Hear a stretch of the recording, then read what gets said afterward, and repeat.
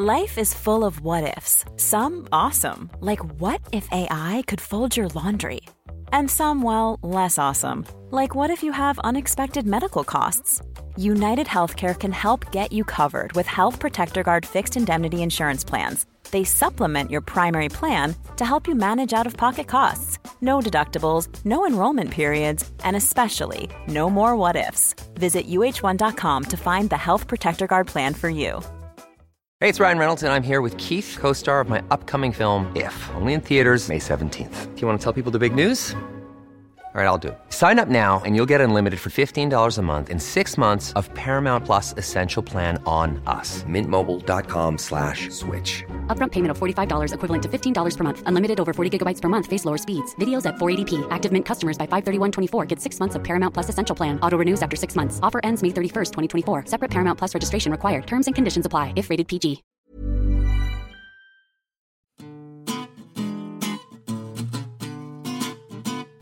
Hi, I'm Anoush. I'm Alva. And I'm Stephen. And on today's New Statesman podcast, we discuss the Conservative Party conference and Boris Johnson's speech. And then our special correspondent, Sophie McBain, joins us to speak about her exposé of rape culture in British schools.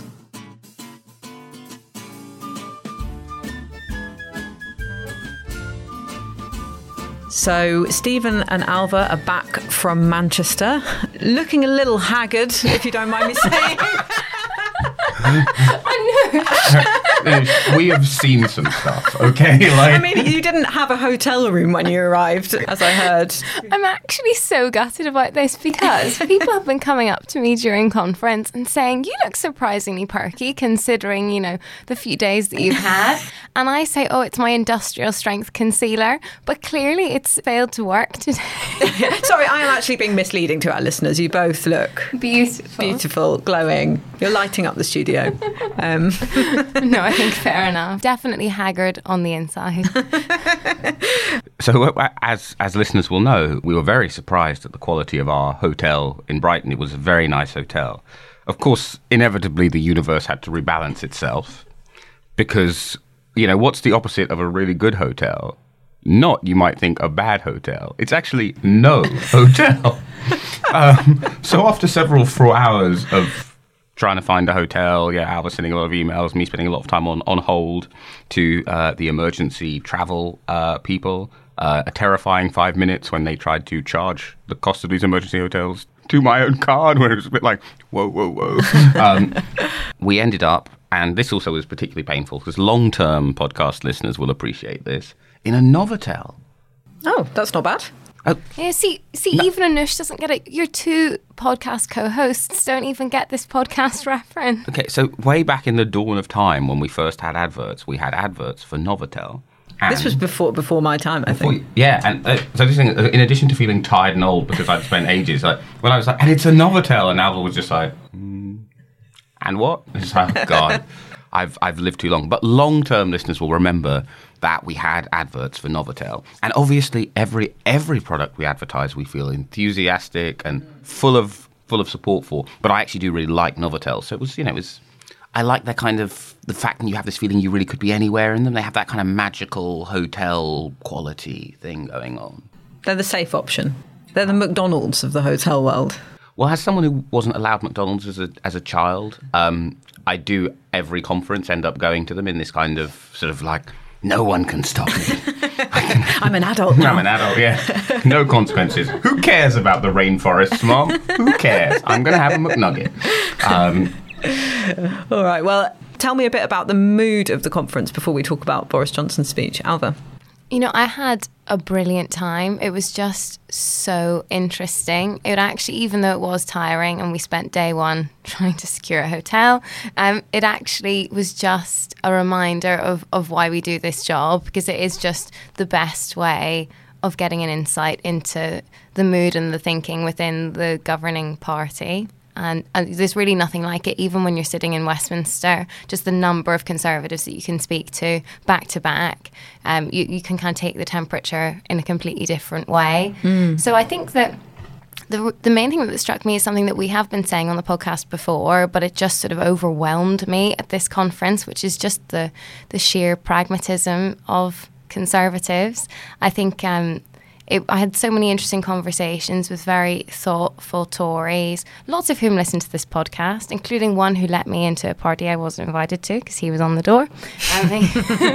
He said, "Oh, Alvaro, I know you from the podcast, so thank you to you. I told you you'd get a shout out, and here it is." But I had so many interesting conversations with very thoughtful Conservatives who have various concerns about the direction of the party under Boris Johnson. Lots of people who don't really like him, who feel like they are kind of straying from their ideological values under him, but kind of feel like they need to stick with him because he's popular. But, you know, like concerns in every direction and very well thought through. Also, all the pro-Europeans who are still in the party, still feeling alienated, but still there.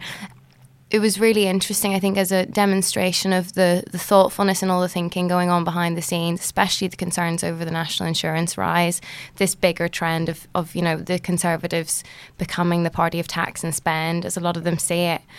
But then this sense that still they want to stick with Boris Johnson, and then that speech, which I know we'll come on to, just this huge reinforcement of this idea that Boris Johnson is absolutely king, you know, for all that you can tap into the, you know, the whispers around who might succeed him and the different people kind of trying to bolster support for themselves, people like Rishi Sunak and Liz Truss who are quite popular. It's still very much his party. He has this enormous grip on it. This probably wasn't so obvious to people watching from home, but all the cabinet ministers had to deliver their speeches within the conference centre. So there was a sort of corner of the conference centre, you know, where they have all the stalls for the different charities and businesses and so on, a corner with a podium set up and sort of seats set out for the cabinet ministers to deliver their speeches. It was quite small, and they were competing with the noise of the conference centre. And then Boris Johnson had his own huge purpose-built auditorium, sort of Trump style. And also cabinet ministers were quite limited in how long they could speak for and limited in terms of the policy announcements that they could make. One MP was saying, you know, how striking it is that all the cabinet ministers refer to him as the boss. And this real sense that everyone is rowing in behind Boris Johnson despite all of these concerns. I mean, you wrote, Stephen, that this could be the high water mark of Johnsonism. I think we probably will look back on this conference, the first one that they've had since they won in 2019 with that huge majority. I think we'll look back on this as the sort of the high point of Boris Johnson's tenure, of this quite remarkable moment where there are so many concerns about where the country is at the moment and also how he differs with his party. And yet everyone was just so completely behind him and the mood was still quite buoyant. It was just fascinating. Yeah, Stephen, tell us a bit about that, because you concluded that the party was sort of on board with Boris Johnson, but not necessarily Johnsonism. They are just genuinely the most interesting of the four major parties in Great Britain. Yeah, internally, I mean, right? They just have a lot more going on from a sort of, they can't be very neatly split into easily defined tribes. There's a lot going on underneath the surface. But one of the interesting things is you have loads of MPs who have personal doubts about him, but they have an awful lot of certainty about why their majority is the size it is. And then you have loads of activists who have loads and loads of doubts about the policy programme that they are committed to, but they love him. And it was this thing where he started his conference speech with a comment about, you know, the corduroy communist cosmonaut. Yeah, Corbyn, who he didn't name. And you could feel everyone who's had to cover a Boris Johnson speech. I say this despite the fact I did, as I always do, not watching the conference hall. But you could feel this shudder from every journalist. Like, oh, this shtick really still. And several Conservative MPs who remain known as to just like, this is a bit play the hits, isn't it? But they loved it, right? The audience loved it. They loved his jokes. But the interesting thing is every time he did one of his, like, of course we have to raise taxes to deal with this public funding thing. Of course we had to do this stuff on the NHS.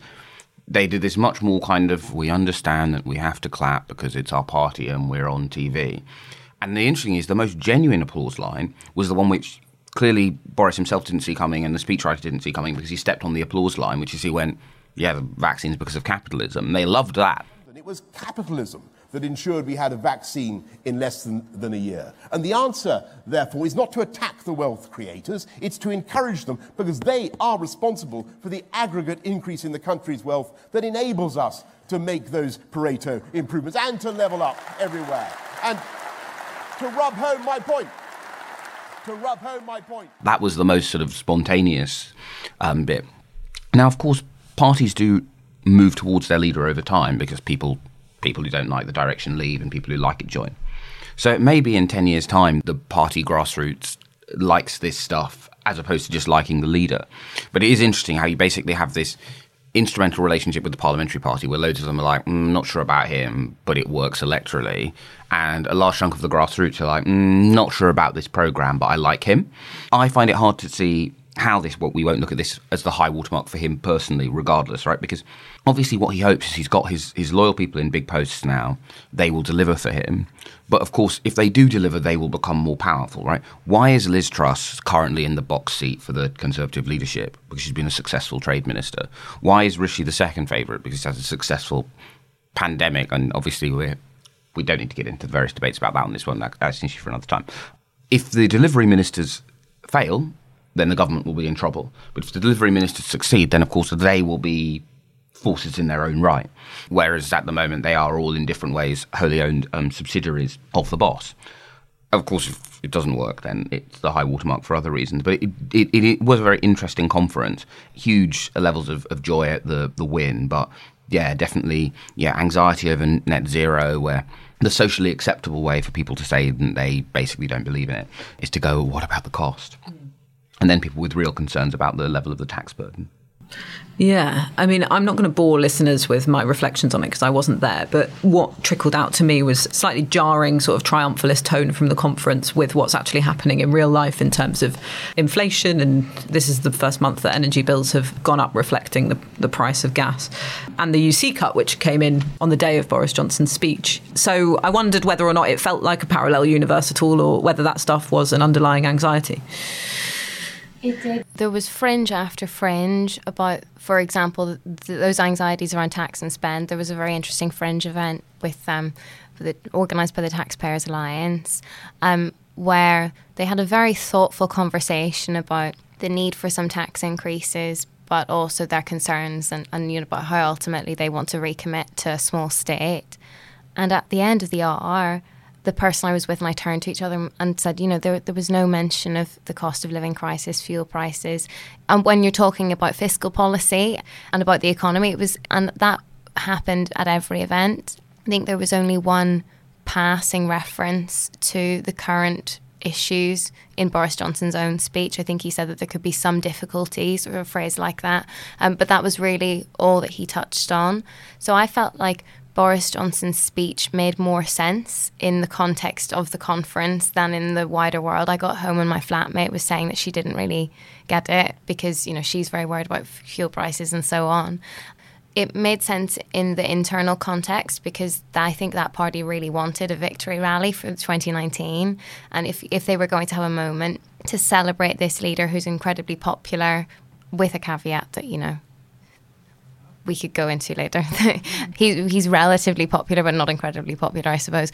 But if they wanted to have a moment to celebrate him and that victory, then this was the time to do it. But it is a huge gamble, which again is just fascinating because this framing of labour shortages as sort of all part of the grand plan, this transition to a high wage, high productivity economy driven by labour shortages and rising costs is, I think, not just an area of concern for the Labour Party and, people in business and external critics, but a lot of internal critics. I think that's what's really fascinating, that Boris Johnson has really leaned into this line and made it a big part of his speech. But there are big concerns over it. I mean, it was described by the Adam Smith Institute today as economically illiterate. And you just sort of wonder whether that will work for him. It's sort of his comfort zone, isn't it? Taking pot shots at businesses, or at least representatives of British business from the Brexit campaign. And you did have a lot of voices after his speech coming out from the business world criticising it. But really, if he's in his comfort zone doing this, does it eventually collide with the reality that actually businesses don't have what they need in order to recruit people on higher wages to the extent that they need to sort of get us through winter? This is the thing I found very interesting about it, because occasionally at dinners with ministers or MPs or SPADs, the sort of subject of the stuff that was going outside would, intrude. And people go like, oh, and the polls aren't moving. So, And then, the conversation would therefore kind of turn to, the problems of the Labour Party and why people thought that was. Now, maybe they're right, and the reason why the polls haven't moved is to do with, a variety of problems with the Labour Party, and then these things won't change overnight. But I do think then there's this kind of weird dissonance. Yeah, there are some Conservative MPs who will kind of quietly drop their voices and go, I just feel like things are about to get quite bad for us.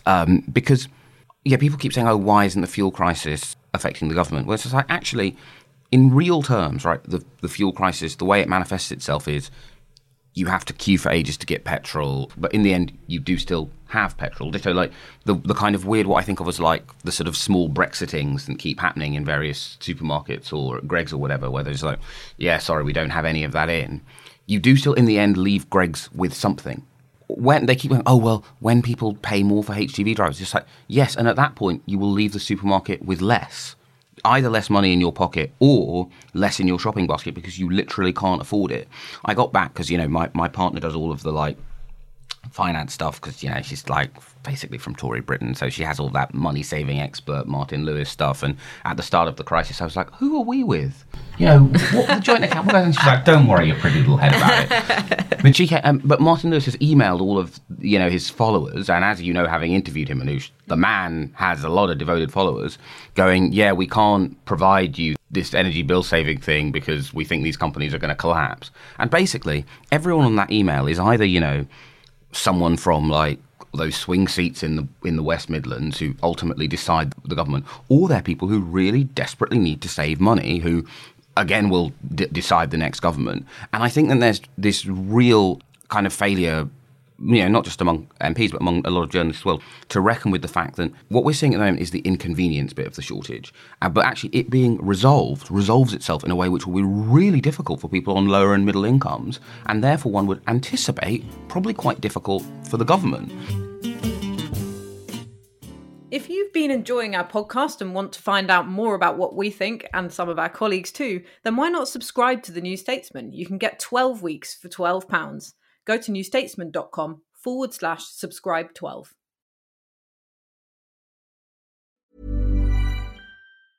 Life is full of awesome what-ifs, and some not so much, like unexpected medical costs. That's why United Healthcare provides Health Protector Guard fixed indemnity insurance plans to supplement your primary plan and help manage out-of-pocket costs. Learn more at uh1.com.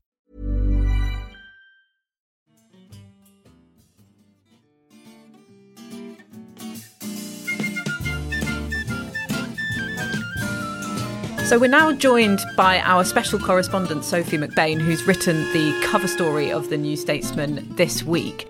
The headline is The Reckoning, and it's about rape culture and the crisis of misogyny in British schools. And she's joined us to discuss what she's discovered. Sophie, how did you come across this story, and why did you think that it was worth exposing?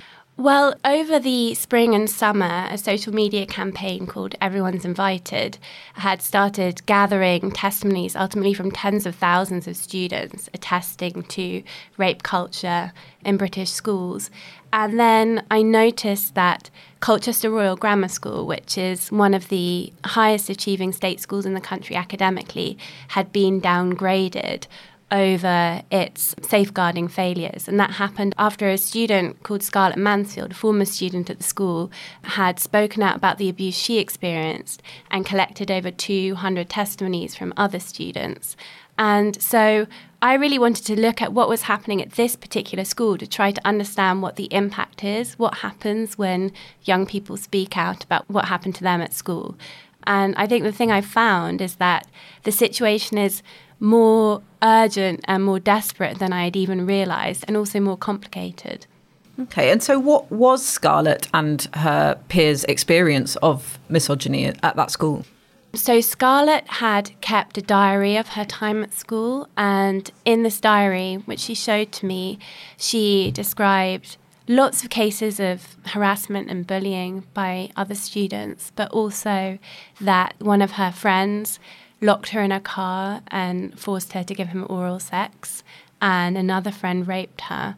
And lots of these other testimonies. There were hundreds of stories of sexist jokes going unaddressed, racist jokes going unchallenged, but also these dozens of first-person accounts of sexual assault or rape by fellow pupils.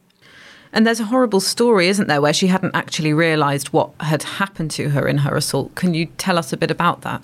Yeah, and this is actually a pattern that seems to happen a lot, that it's really hard for any victim of sexual assault, but especially when it's young people, to necessarily be able to recognise that what happened to them was wrong. And so for Scarlett, she has a line in her diary where she says, "Oh, it's really funny, I keep on crying during sex and I don't understand why." And then she said to me, it was actually because I was raped and I didn't even realise that had happened. And another woman I spoke to who was raped by several pupils at a party when she was unconscious, she said it took her years to be able to understand that what had happened to her wasn't her fault. And actually something about the large number of young people who spoke out during Everyone's Invited, it was only then that she understood that it wasn't that she was this exceptionally bad person. That's why this had happened to her. It was like there's this really huge systemic problem and she was a victim of that. And you actually speak to someone who is still a pupil at that school, don't you? And you hear about his own horrific experience, and just the idea of him continuing to go to school in that environment is one probably of the most shocking parts of this piece. Can you tell us a bit about him? Yeah, so he is a sixth former at the school, and he said when he was in year 10, he was raped and threatened with a knife by an older boy. Well, he wanted to speak to me for several reasons, and one is to try to change the culture. Two is he wanted people to understand that not all of the victims are young girls, that there's also a culture of homophobia and boys are also victims of sexual assault, and sometimes it's even harder for them to speak out. He said that when it happened to him, he didn't know what he should do, but he also felt he couldn't tell a teacher because he said there's a snitches get stitches culture, and he thought that the support would be behind the perpetrator and not behind him if he did speak out. And how did the school respond when you put these allegations to them? They said that they have been working very hard to create a supportive culture, one that promotes equality and respect. They said they couldn't comment on specific allegations. And they also have, in light of the Ofsted downgrade, and there's been a threat to pull funding to that school, they have implemented a large number of reforms to try to address the problem. And I think one thing that is really important to emphasise is that this isn't a problem at one school. It really is nationwide. Yeah, tell me a bit about that, because we want to get away from this idea that it's just one bad apple, one bad school. How widespread is it and how is that manifesting itself? So the Everyone's Invited campaign in June submitted a list of schools that had been named by young people because of cases of sexual harassment, sexual abuse and sexism. And they ultimately named 3,000 schools, so around 1 in 10 schools in the country.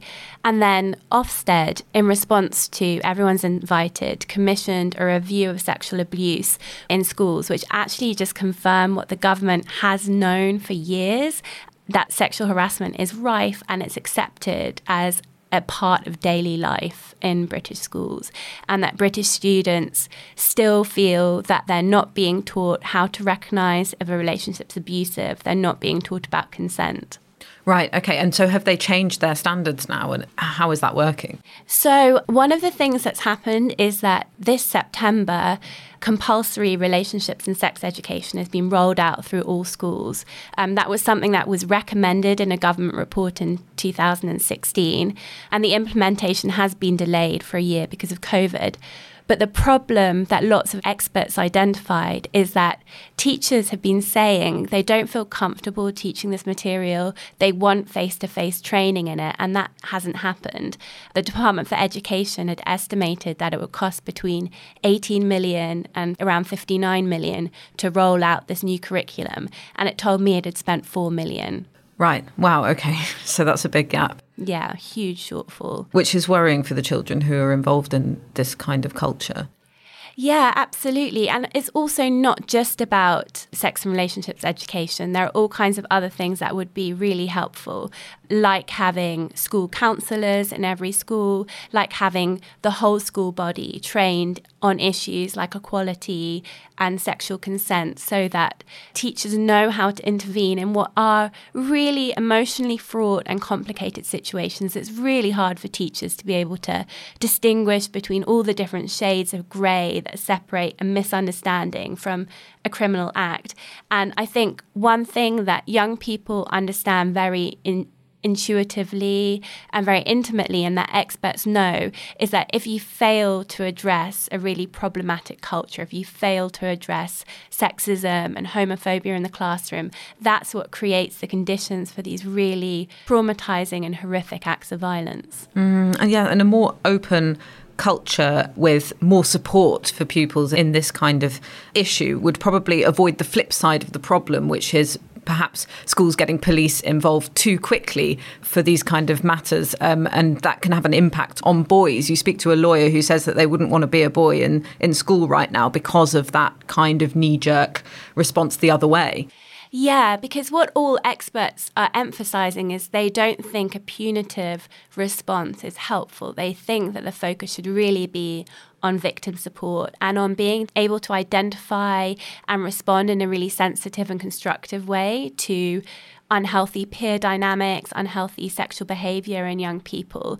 So as you say, this fear about what kind of atmosphere we're creating for young boys is very much related to the fact that the government is not giving sufficient funding and making sufficient resources available to schools. Because also, if a young boy is exhibiting problematic behaviour, that can be a sign that something's not right at home, that they're themselves the victims, which is another reason that you do want teachers to be really responsive, to be picking up on this kind of thing and to be responding appropriately. And of course, this means yet more pressure on teachers who have already been under incredible strain during the pandemic, and with many other services being underfunded, sort of picking up the slack for social services and other, pupil referral services, for example. I mean, how can they expect to deal with this issue as well? Yeah, absolutely. As so much of your reporting has shown, just how much strain teachers are under. And so it does come down to a funding problem. And ultimately, what lots of experts said was they really object to the fact that what's happened at the moment is we've developed a bit of a name and blame response. So Ofsted has said, in response to everything that's happened, schools should assume that they have a problem and they should be responding appropriately. And if they're not, then they're going to be downgraded as inadequate, which can have all kinds of really terrible consequences. But the problem is that it's just not enough to be saying schools are rubbish, teachers are rubbish, without giving them the resources they need to fix the problem. Okay. Well, thank you so much for exposing this story, Sophie. And I hope that we'll be reading more about it and how hopefully the situation improves in the months and years to come.